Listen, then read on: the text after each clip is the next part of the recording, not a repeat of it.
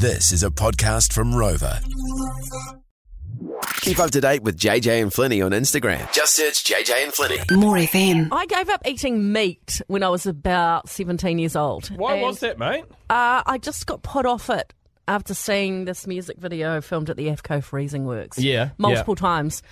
Since then, I've not eaten steak or anything, except for, I still eat chicken, okay, which is weird. So it's not like I'm a vegetarian thing. It was all the blood and everything that did it for me. Right? Hang on. I've got to tell you something. What? This could be upsetting. Chickens have blood too. Yeah, I know. I tried to give up chicken, but then I just... Then you bored. realise I needed some protein, right? there's some flavour in your life. And tofu's not for me. Anyway, it's not You don't for eat any... rubber. Look, I'm just giving you the background. It's Okay, not for any political reason. It's my own choice. I just couldn't eat meat now. It's been that long. Mm-hmm. But with pork, I've never eaten pork really either since then. And for some reason, I've been craving bacon in the last week or so. Yes. I don't know why, because I don't eat bacon. So what I did you really do? wanted a crispy bacon sandwich. Did you? So I went to the supermarket and Yes. I bought some bacon and I had one. And I feel guilty. I feel weird.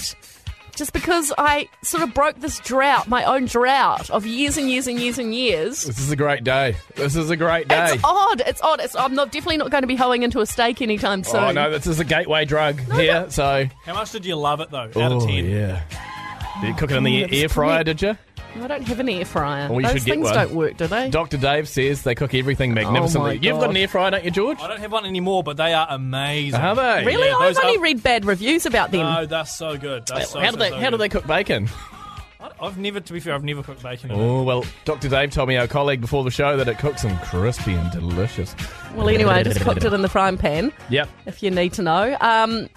But I just feel like, why was I craving something I don't usually eat? Well, Shirley has already texted in. When's your due date, Feeney? Cravings, am I right? I wish.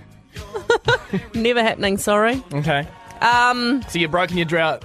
I can't wait to take you up to the steakhouse, and we can have a big No, that's not happening. Big That piece will of not- rump together, There's am no I way right? I will not eat meat. I mean, red meat, I won't. But I don't know, it's just so strange. Maybe you've done this as well. You've got some lifelong drought Yeah. that you've broken. We've got Sheila on the line. Sheila, you broke your drought with something, didn't you? I did. Okay, so when I was 15 years old, my dad told me I was a chocoholic. And he said, I bet you couldn't give up chocolate. You've got no willpower. And I said, of course I can, but you have to as well.